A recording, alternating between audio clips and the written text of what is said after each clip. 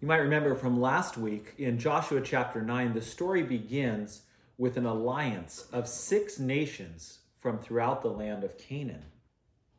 We're told in Joshua 9, 1 and 2, that all the kings who are beyond the Jordan in the hill country and in the lowland along the coast of the great sea towards Lebanon, the Hittites, the Amorites, the Canaanites, the Perizzites, the Hivites, and the Jebusites heard of this, and they gathered together as one to fight against Joshua and Israel. Well, the rest of the story of Joshua chapter 9, you'll recall, was about Gibeon making a covenant with Israel by trickery. Well, now chapter 10 goes back to this Canaanite alliance. Adonizedek, the king of Jerusalem, hears about Joshua capturing Ai, and he also hears about the covenant that Gibeon has made with Israel. Jerusalem's about 7 miles south of Gibeon, and the 4 cities of Gibeon in Joshua 9:17, Gibeon, Kephirah, Beerot, and Kiriath Yearim, are all north of Jerusalem, but they stretch from the east to the west. So now that Gibeon is allied with Israel, the southern kings of the Canaanites are cut off from their northern allies. And this helps us understand why Adonizedek and the other southern kings are so upset about Gibeon making an alliance with Israel and why they are afraid. Gibeon is not only a great city full of mighty warriors, but it's also very strategically located. So Adonizedek sends word to the other southern kings and asks them to come and give him aid. Well, when Gibeon sees the armies of Adonizedek and the other southern kings encamped outside their city, they send word to Joshua, and they ask Joshua to come and give them aid. Joshua receives the message and starts heading up from Gilgal to Gibeon. Now, at this point, surely Joshua is facing a great deal of uncertainty. The last time Joshua has received a word from God is in the middle of chapter 8, when Joshua and Israel is fighting against Ai, and God tells Joshua to raise his javelin. Since Israel made a foolish treaty with Gibeon, we've not yet heard anything from God to Joshua one way or the other. And so surely Joshua is wondering, are we now about to be punished for this foolish covenant that we made without praying first, that we were tricked into? Are we heading into another situation like Ai where we will be defeated? Or is this like the Battle of Jericho, where God fights with us and for us? Well, when Joshua starts heading up, God reassures Joshua in 10 verse 8. He says, "Do not fear them, for I have given them into your hands. Not a man of them shall stand before you." Notice then how the story continues in verse 9. Having been reassured by God that God is with Israel, Joshua doesn't sit back and let God do all the fighting. No, Joshua and Israel march all night long to arrive at Gilgal early in the morning, perhaps even before dawn.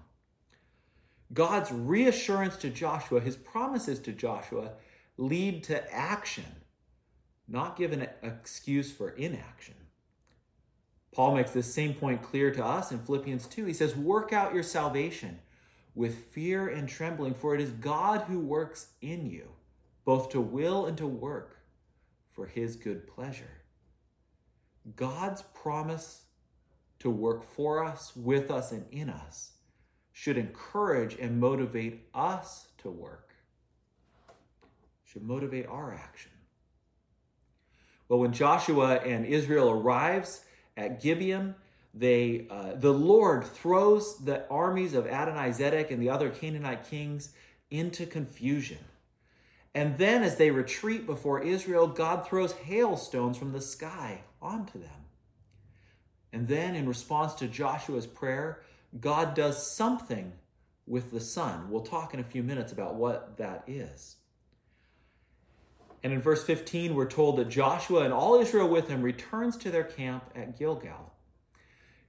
And then the rest of the chapter describes what happens to the 5 kings and what happens to the other cities in southern Canaan. It's a bit like a painting, where a painter blocks in the big shapes and then comes back in and adds the details.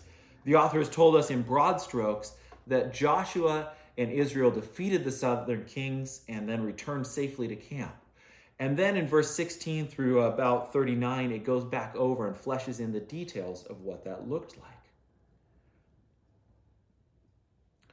First, we're told that these 5 kings who had joined in an alliance fled, and they hid themselves in caves. In 1 Samuel, we're told that David hid in caves for quite some time. But these kings were apparently no Davids, for immediately Israel's army discovers that they are hiding out in a cave. Joshua doesn't deal with them then, but says, block up the mouth of the cave with big stones and place some guards. We'll deal with them later after the battle is over. When they return, Joshua calls for the kings to be brought out of the cave. He asks his chiefs to place their feet on the necks of these kings, a symbolic act showing that they have defeated these kings. Then the kings are put to death, and their bodies are hung on trees until evening. Again, a symbolic act showing that they are cursed for fighting against God's people. And then their bodies are thrown into the cave, and it is once again covered with stones. Then we hear about Joshua and Israel and how his army defeats Makkedah, Libnah, Lachish, the army of Gaitzer, Eglon, Hebron, and Debir. Note that although Joshua 10 says that Joshua captured each city, that is not the same word as possessing the city. And so we'll see when we get to Joshua chapter 15, for example, that although here in chapter 10, the city of Debir is defeated, Caleb then has to go to Debir and drive out various inhabitants. I'll comment on these sorts of battle reports next week when we come to chapter 11. But this week I want to focus on 2 truths that we see in this passage. 2 truths. The first is this: be faithful to your word. Be faithful to your word. Joshua provides us an example of what it looks like to be faithful to your word. We saw last week that Israel was deceived and tricked into making a covenant with Gibeon, a covenant that they never would have made had they known all the facts. And now they're stuck in this commitment that they didn't intend to make. When Gibeon sends messengers to Joshua to get help, Joshua is confronted with a decision. Here is an opportunity. Here's a bit of a loophole. After all, Israel pledged not to attack Gibeon or to wipe them out, but surely sitting back and letting someone else destroy Gibeon isn't quite the same thing. There's a bit of wiggle room here. And Joshua doesn't even have to flat out refuse to help the Gibeonites. It's about 18 miles, apparently, from the camp at Gilgal up to Gibeon. So even if Joshua just takes a leisurely pace on the march, by the time they arrive, perhaps the battle will be over, the Gibeonite problem will have been solved, and the Canaanite king's armies will be wearied from the battle. So all Joshua and the Israelites will have to do is mop up the men who are left. So here's a bit of a loophole that Joshua can get out of the deal that they made. But this is not at all what Joshua does. Like Scrooge at the end of Dickens' Christmas Carol, Joshua was better than his word. He did it all and infinitely more. Joshua sets out and marches through the night with God's reassurance and then attacks at dawn. Think about this for just a minute. Joshua and the Israelites march about 18 miles up from the Jordan Valley into the hill country. They march through the night, so it's dark. They're marching uphill and into the hill country. And then when they arrive, they attack. They seize the moment. There's no rest. Joshua is faithful to his word. And he provides a model for us. How often are we faced with the same choice?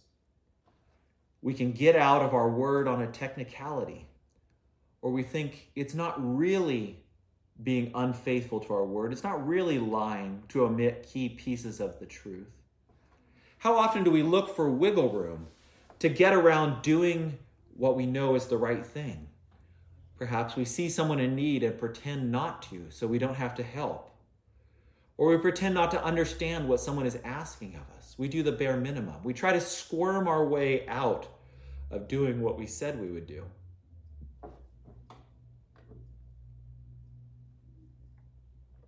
When a better offer comes along, we try to get out of our deal and renege on it. But we are called to be people of our word. We are called to be faithful to our word. This is Jesus' point in the Sermon on the Mount. Remember in Matthew 5, he says, don't make elaborate oaths in order to find loopholes later. Don't swear about things that aren't in control. Rather, Jesus says, let what you say be simply yes or no. Anything more than this comes from evil.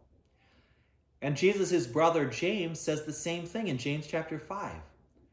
He says, let your yes be yes and your no be no, so that you may not fall under condemnation. I can't help but wonder if Joseph, Jesus and James's father, had taught them this lesson, since they both make the same point. Perhaps Joseph, the carpenter, had taught them, when you're making business deals, don't make elaborate contracts. Simply let your yes be yes and your no be no. Now, friends, if you are a Christian, your word that you are called to be faithful to, above all else, is the gospel, the good news. That is the word that we proclaim, both with our mouths and with our lives. It's that Jesus is Lord and King, that he has won salvation for his people.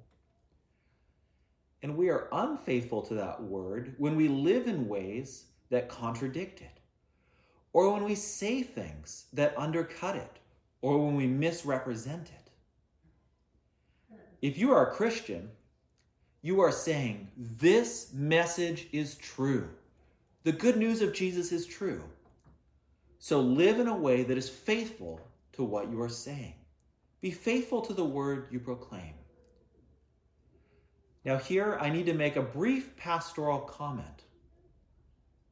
Bear with me. Please don't get offended. I say this in love. In any given relationship, people give each other a certain amount of trust, a certain amount of credit. And we spend that trust when we make various claims. Remember the boy who cried wolf? By the end of the story, no one believes him, and so they don't respond when the wolf really comes and he calls for help.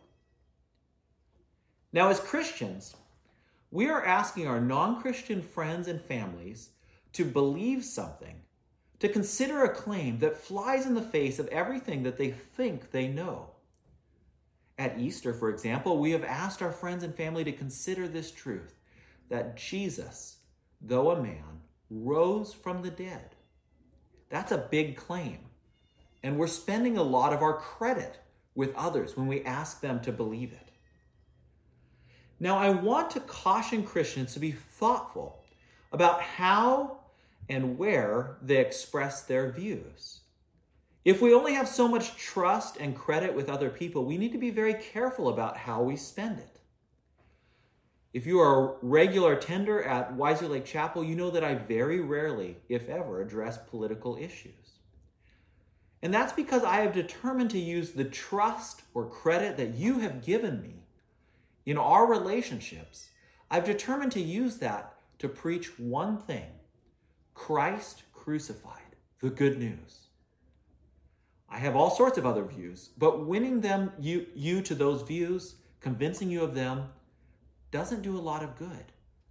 But convincing you of the truth of Christ crucified and risen again, that is worth spending my credit on. So please, I'm going to encourage you to think twice before you post on Facebook or Twitter. How am I spending my trust in these comments I'm about to make? Is this advancing the good news or confusing it? Do I want to spend my credit with others, arguing about the origins of the coronavirus, about the government's response to it, or about how the vaccine is being withheld in order to foist a one world government on us all? Is that how I want to spend my credit with others? Or do I want to use my credit and trust to proclaim the good news of Jesus Christ crucified and rose again? You may have noticed in our passage there's a running theme. Adonai-Zedek calls for aid from the other Canaanite kings. Gibeon calls for aid from Joshua and Israel. And it raises a question for us. Where does our help come from? And this brings us to the second truth of this passage. God is faithful to his people. God is faithful to his people. God is faithful to his people, fighting for them. There's a bit of a play on words in the Hebrew of our story here. Verse 10 literally says, "The Lord threw them into a panic before Israel and struck them with a great blow and chased them by the way of the ascent of Beth Horon and struck them." Now, there's ambiguity here. Who was doing the striking, the chasing, and the striking? Logically, of course, it's Israel who pursued their enemies and struck them with the sword. But grammatically, it seems to be that the Lord is in fact the subject of all four verbs in verse 10. And in verse 14 and again in 42, we are told, the Lord fought for Israel. And so in a very real sense, it is true. God fights for Israel, and so God is with his people. God too pursues and strikes the enemies who are attacking Israel. And then in verse 11, we're told that the Lord throws hailstones on the fleeing enemies. Modern weather reports from the last 30 years record a number of storms in the area that this story takes place that had hailstones, some as large as a baseball, causing injury and millions of dollars of damage. And indeed, verse 11 concludes that the hailstones killed more men than Israel did. And then look at verse 24 and 25 when Joshua has his commanders stand on the necks of the enemy kings. There are records and images from throughout the ancient Near East of kings acting in similarly symbolic ways when they have defeated an enemy. But what is unique here is that Joshua does not say, "Look what we have done defeating these enemies." No, he says to his commanders, "Do not be afraid or dismayed. Be strong and courageous. For thus the Lord will do to all your enemies against whom you fight." And then notice in the reports in the rest of the chapter about Joshua attacking various cities and defeating their armies, we're told the Lord gave it also and its king into the hands of Israel. God is faithful to his people, fighting for them. And this is not just an Old Testament truth. In the New Testament, at the end, in the book of Revelation, chapter 19, we're given an image of Jesus, who's described as a warrior king riding on a white horse, leading the armies of heaven. And from his mouth comes a sharp sword with which to strike down the nations. Even now, Jesus Christ is a warrior king who fights for his people. God is faithful to his people, answering their prayers. And here we turn to this miraculous event that's right in the very center of our story, where Joshua in prayer commands even God in the battle. And God listens, fighting for Israel, following Joshua's command. We're told never before has God done that, obeyed the voice of a human military commander. But what exactly is it that Joshua asks God for? You're probably not surprised to hear that there's a wide variety of views of what this text actually means. One view is that Joshua is asking for an eclipse, which then can be dated to September 30th, 1131 BC. This doesn't seem very likely to me, though, since our text specifies that the sun stands still over Gibeon in the east, and the moon stood in the valley of Ajalon in the west. Of the variety of views that are available, 3 views, in my opinion, seem the most reasonable. And they're all held by faithful, committed readers of the Bible. First, there's the traditional view, that the sun and moon literally stopped in their course, or rather that the earth stopped spinning so that it appeared the sun and moon stopped. Certainly, this is within God's power to do. but we have no corroborating historical sources from that time period noting a day when the sun stood still. If this is the correct view, it is a very strong reminder that God is not subject to the laws of nature. No, the laws of nature describe God's regular way of acting in the world. God regularly uses the moon to control tides and the spinning of the earth to generate gravity and atmosphere. But if he chooses not to, and to maintain those by his own power, it's well within his ability. The second plausible view is that Joshua's words are simply figurative. Joshua could be saying, don't let the sun go down until the battle is won. Or if the army from Jerusalem worshipped the sun, as may have been the case, perhaps Joshua is asking God to defeat the sun, to make the sun stand on the sidelines, as it were. Third, this verb used for stand still is rather broad. It can refer to a variety of things. It has a wide range of meaning. And so the sense could be something like stop shining, stop producing your light. And there's good reason to think that the text maybe does indeed mean this. For one, Joshua arrives early in the morning, perhaps even before dawn while it's still dark out. And he asks for the sun to be stopped in the east, where it rises. Why would Joshua ask for the day to be lengthened before it has even started?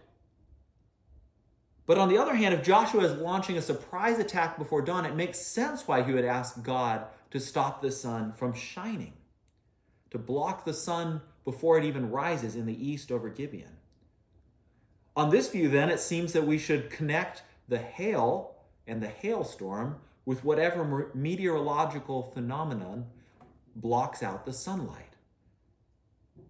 I do lean towards this last view, but as I say, these are all three live options, as it were, that faithful Bible-believing Christians hold to.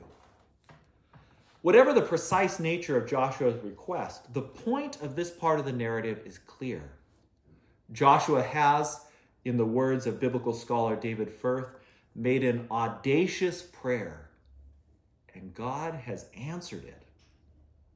This stands in stark contrast to the last chapter, where Joshua and Israel made a big decision without praying. Here, Joshua prays and prays boldly, and God answers his prayer. Now, the same God who is faithful to Joshua and his people, answering prayers in Joshua's day, is faithful to answer our prayers today. John reminds us of this in 1 John chapter 5.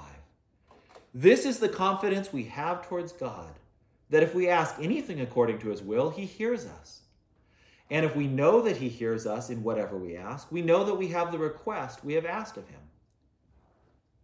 If God hears even the most audacious prayers, then why wouldn't we pray?